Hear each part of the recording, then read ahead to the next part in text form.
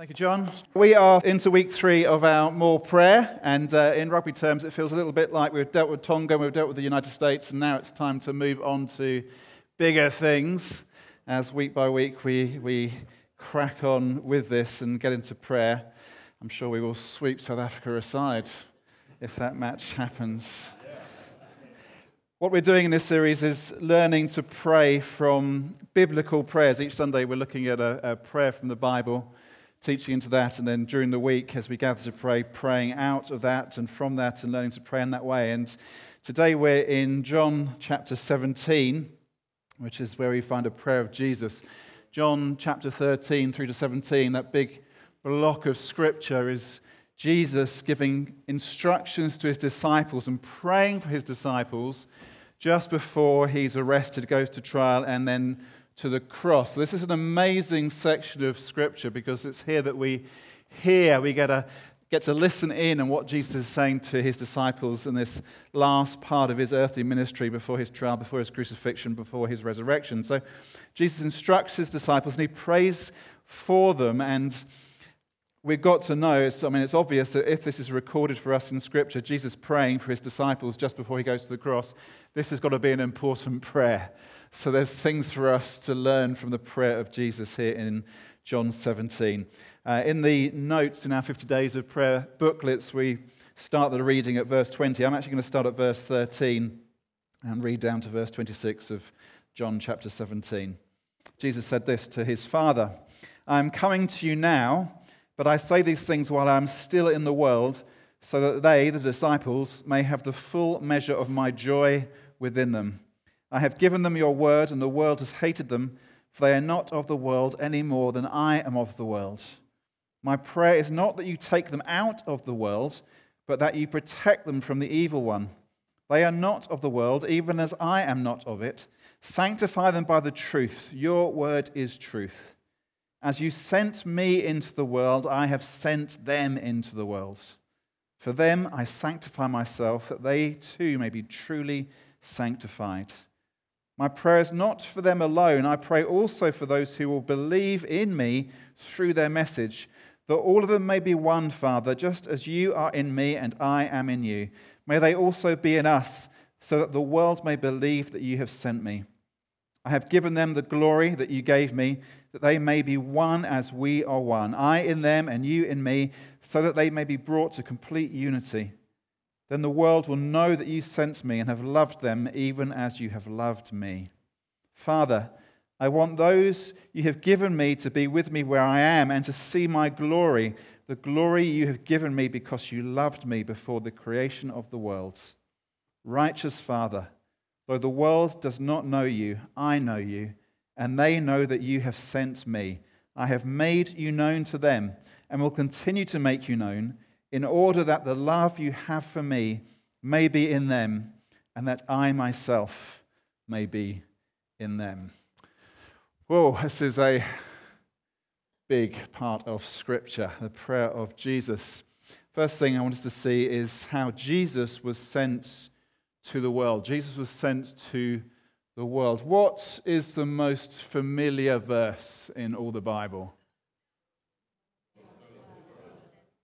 John 3:16, God so loved the world that he sent his only Son, that whoever believes in him should not perish but have eternal life. Now this is what Jesus himself reiterates here. He says as he prays to his Father that he has been sent into the world. Jesus was sent into the world. And at Christmas, we sing carols about this. We sing, "He came down to earth from heaven."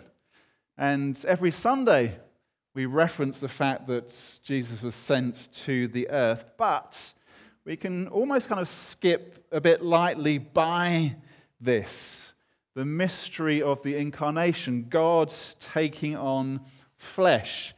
Something we sing about in Christmas carols, and it's something we kind of reference Sunday by Sunday, but it's actually very easy for us just to kind of lightly skip it by without really thinking about the wonder, the mystery of Jesus being sent to earth, God taking on human flesh. And I think partly that's because it's such a mind-boggling concept, it can be very difficult for us to really focus in on and think about. We can kind of, at the worst, get into just kind of a cartoonish kind of picture of what's going on, that Jesus is a bit like a Marvel hero, that something happened and appears on earth. But what Scripture shows us isn't that someone got bitten by a radioactive spider or had some weird mutation. No, what happened was that God himself did take on human flesh. He came down to earth from heaven. God became man. And that's not only mind-boggling, it's actually scandalous. It's a kind of a shocking thought and an awesome, amazing, scandalous concept. And so it's one that's often been denied. People often denied those. Even people who are seeking after belief will often have denied that God took on human flesh. Often people have said, well, Jesus wasn't really God, because the notion of God taking on human flesh is so scandalous. How can God, so different, so pure, so holy, so separate, so set apart from us, how could God take on human flesh with all its weaknesses and ugliness and problems? How could God take on human flesh? How? And so many have denied that God did and said that, well, Jesus wasn't really God. Maybe he was an angel, or maybe he was some other kind of created being, a special man, a holy man, sure, but a spiritual man, yes, but not God. And others have said, well, perhaps Jesus really was God, but then not really man, because how could God become man? And in this sense, see Jesus as a kind of divine hologram, a projection of God into man, but not really man. And the true gospel, the faith we believe, the confidence we have, the clarity of belief that separates true Christianity from all the isms and other doctrines, is that yes, God really did come down. Jesus did come down to earth from heaven. God did take on human flesh, veiled in flesh, the Godhead see, hail the incarnate deity. That is much too good truth, far too important truth to sing just at Christmas. Veiled in flesh, the Godhead see, hail the incarnate deity, born as man with men to dwell, Jesus our Emmanuel. Just amazing, staggering, world-changing truth that God took on human flesh. God has come as a man and lived amongst us. This is where John begins his gospel. John chapter 1, John writes, the Word became flesh and made his dwelling amongst us. And in his first epistle, John writes, the life appeared, we have seen it and testified to it, and we proclaim to you the eternal life which was with the Father and has appeared to us. God took on flesh. Now, normally, rightly, in our teaching and our worship, we hurry to the cross. We're eager to get to the cross. Without the cross, there is no salvation. Without the cross, there's no dealing with our separation from God. There's no dealing with our sin. Without the cross, there's no hope of resurrection. Without the cross, there's no salvation. There's no life. And so we hurry to the work of Jesus on the cross. But without the incarnation, there is no cross. Without God coming and dwelling amongst us, without him coming down to earth, without Jesus being sent, there's no cross. If Jesus wasn't fully God and fully man, the Christian message is just another philosophy, no different, of no greater worth than any other philosophy. Now, for those of you here this morning who are not yet believers in Jesus, the invitation, the invite to you is to embrace the miracle of God's taking on human flesh. Imagine what this would mean if it was true. If this is true, what would that mean? That the living God came and lived amongst us as a man. And for those of us who do know Jesus, this should cause us to embrace joy. Again, this is what Jesus prays. He says, I'm praying these things that they might have the full measure of my joy within them. Seeing who Jesus is, God become man, should fill us with joy. The way to God has been opened up to us by the God-man, Jesus Christ, because he's been sent into the world. Amazing, wonderful. Veiled in flesh, the Godhead see, hail the incarnate deity. Second thing is that Jesus then sends his disciples into the world. What a place the world is. There's so much wonder and beauty in the world. The world is an extraordinary place. It's an incredible, beautiful, fantastic place. Consider the world, consider the majesty of the created world, even on a miserable week like we've had this week where it's not stopped raining and the wind hasn't stopped blowing. Go and stand on the beach and look at the wonder of the waves and the ocean. And this is an amazing world. It's full of wonder, it's full of beauty, but it's also full of so much pain, so much brokenness.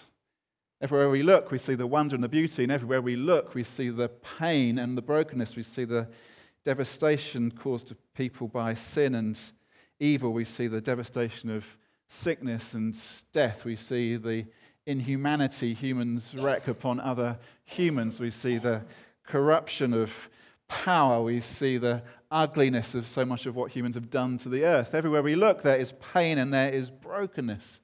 What a broken week it has been politically as Parliament has come back and as we've seen the scenes. And personally, I thought I shouldn't watch it because it just does not do me any good, but also it's kind of toxically compulsive and I can't stop watching.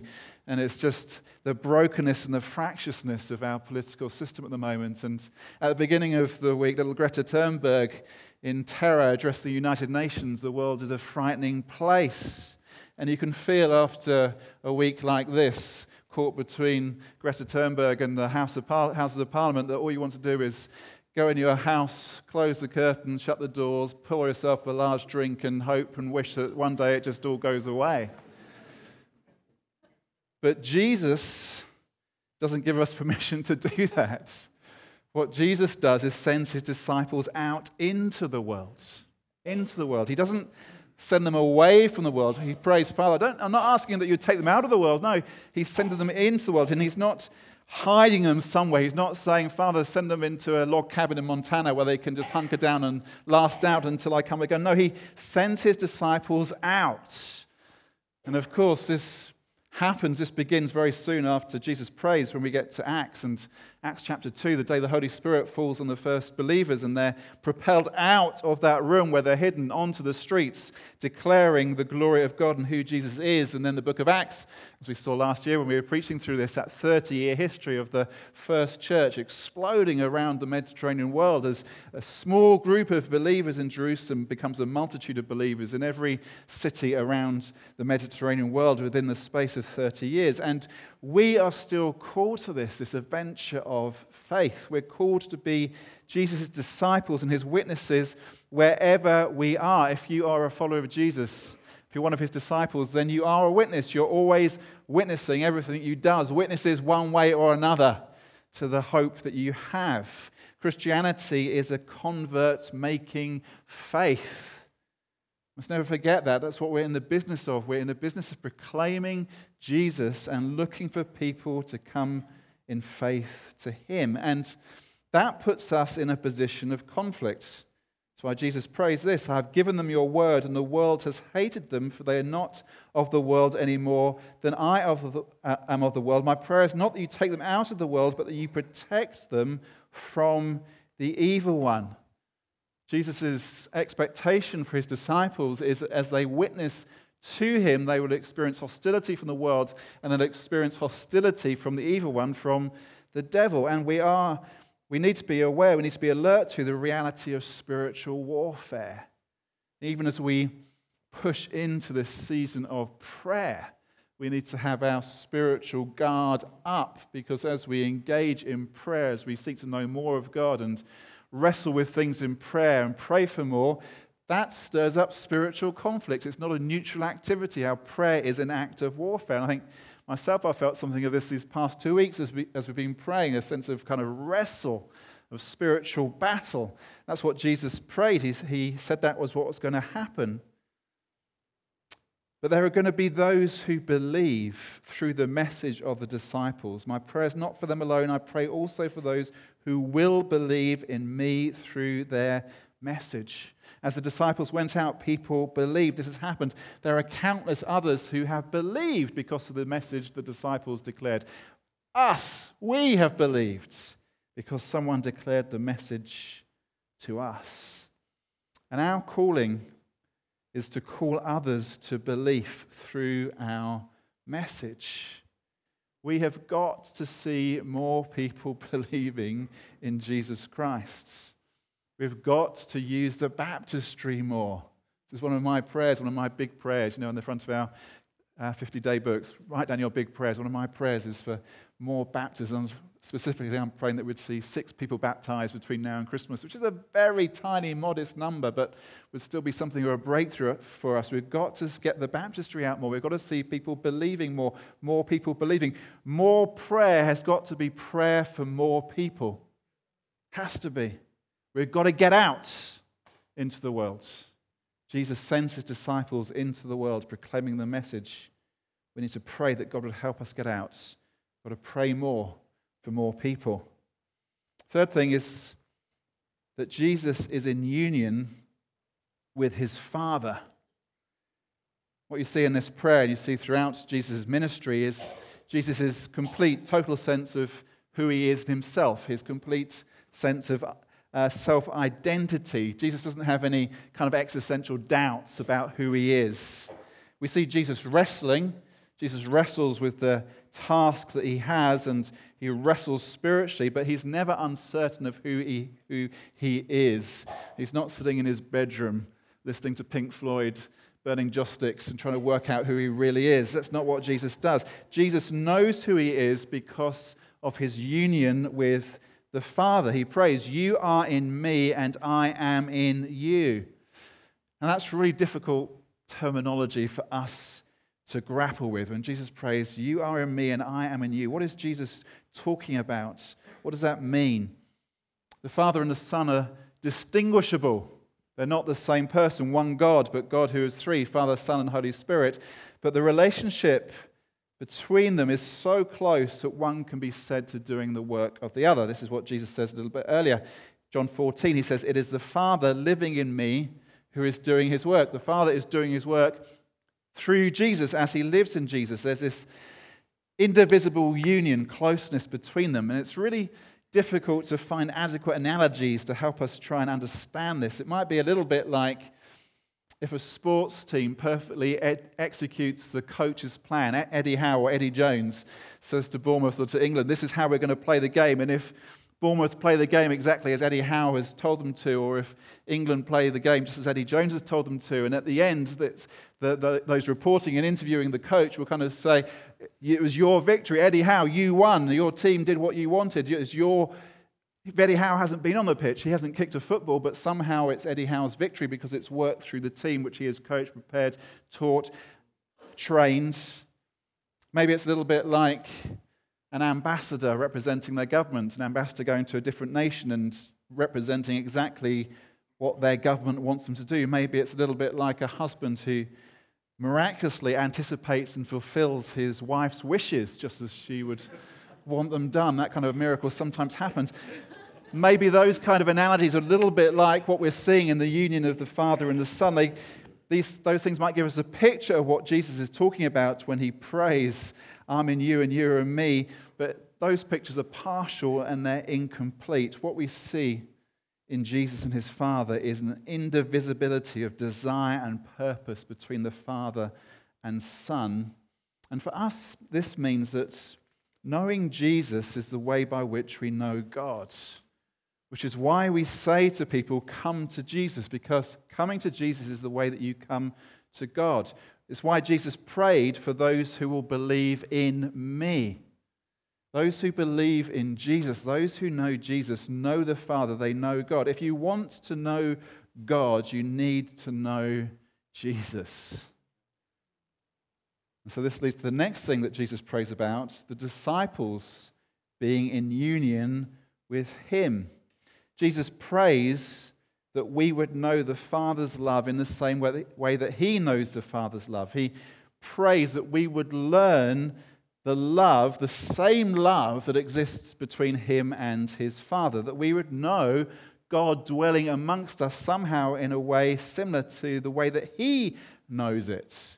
And there's lots of New Testament imagery about this, which draws an Old Testament imagery. In 1 Peter talks about us being a chosen people, a royal priesthood, a holy nation, God dwelling amongst us.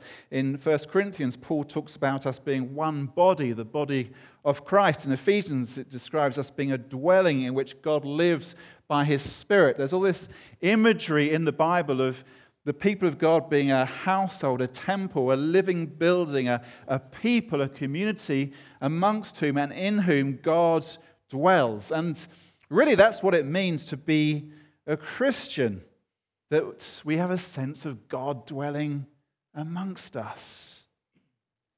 And we should be looking to feel, experience this as we gather to pray.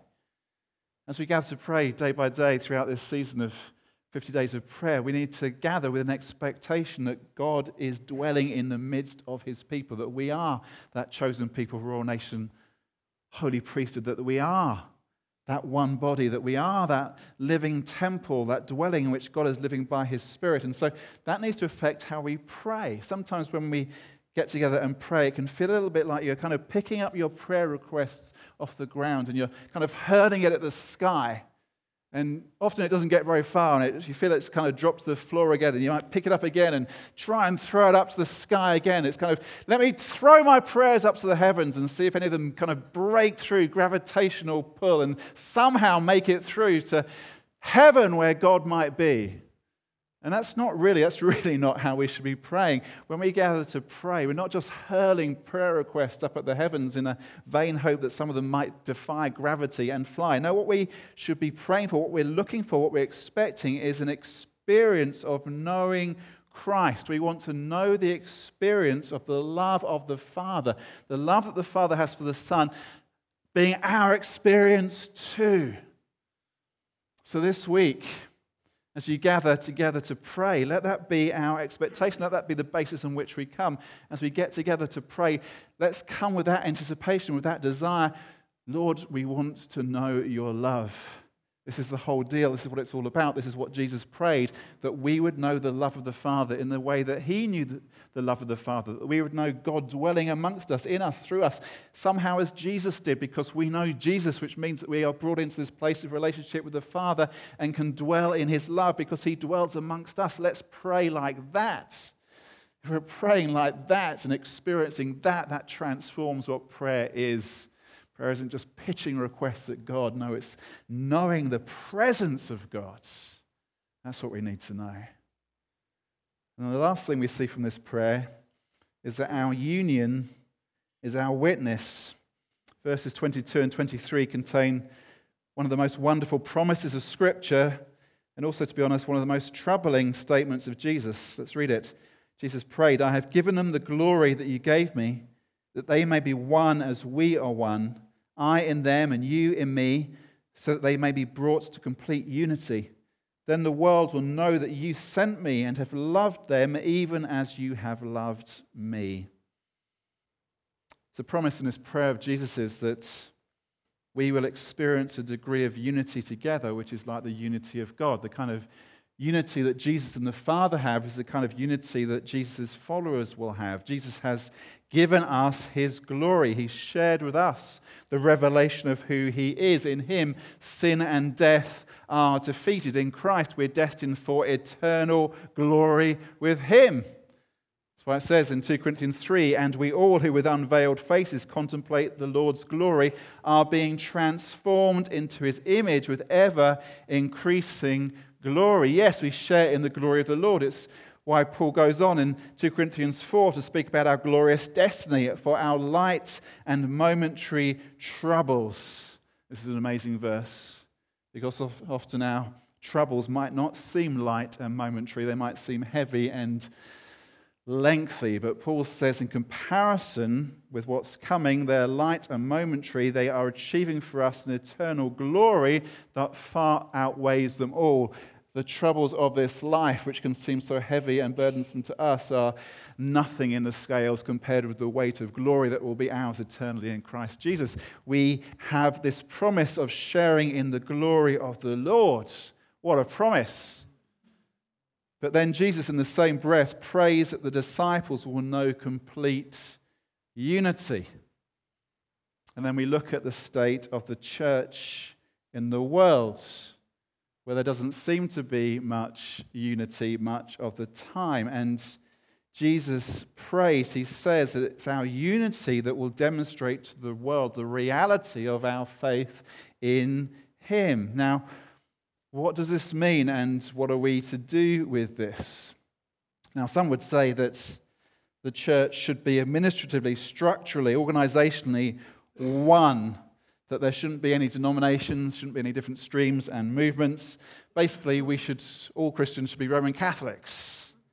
And that's actually a really powerful argument, to have a structural, organisational, administrative unity of the church. Of course, the trouble with that is that it makes the church an institution more than a living body, and if the head becomes corrupt, there's no easy mechanism for preventing the whole body from rotting. Another approach that people often have is to say, well, what we really need to do is to play down the differences between us and our different churches and denominations and streams and movements. Really, it's all just flavors of ice cream, and whether you're Anglican or Methodist or Baptist or New Church or whatever it might be, it doesn't really matter. It's just like different flavors of ice cream, and you pick the flavor you like, but really we're all the same. Trouble with that, it tends to ignore real gospel issues. That some of the differences we have between different churches are not just matters of style, they're fundamental gospel issues in terms of how we understand all that God has done for us and the claim he makes upon our lives. And it also means that things tend to get reduced to the lowest common denominator. I've been in some kind of unity services and things, which, to be honest, have just been so painful. It's the lowest common denominator, dreadful, dreary worship, and it's the lowest common denominator, blessed, holy thoughts, and it's just death. And actually, ironically, in saying it's just flavors of ice cream, we lose sight of the church. In the end, it normally becomes about projects, and rather than through their unity, will I be made known? It's more like when they see our projects, the world will know who I am, and that's not the case. So a more helpful approach, I think, is to understand that the church is organic, it's a body. Jesus said he was the vine and we are the branches, and the church is a bit like branches of the tree. And there's the stem we're grafted into, the trunk, Jesus, and there are different branches that grow out, but there is an organic unity despite our differences. And even where we're not structurally one, actually organically in Christ, we are joined together. And one day, the present structural, visible disunity of the church will be abolished, the invisible will be made visible, and our unity in Christ will be seen. Right now, I appreciate greatly in our context the breadth and depth of friendships, relationships that we have in churches across the conurbation.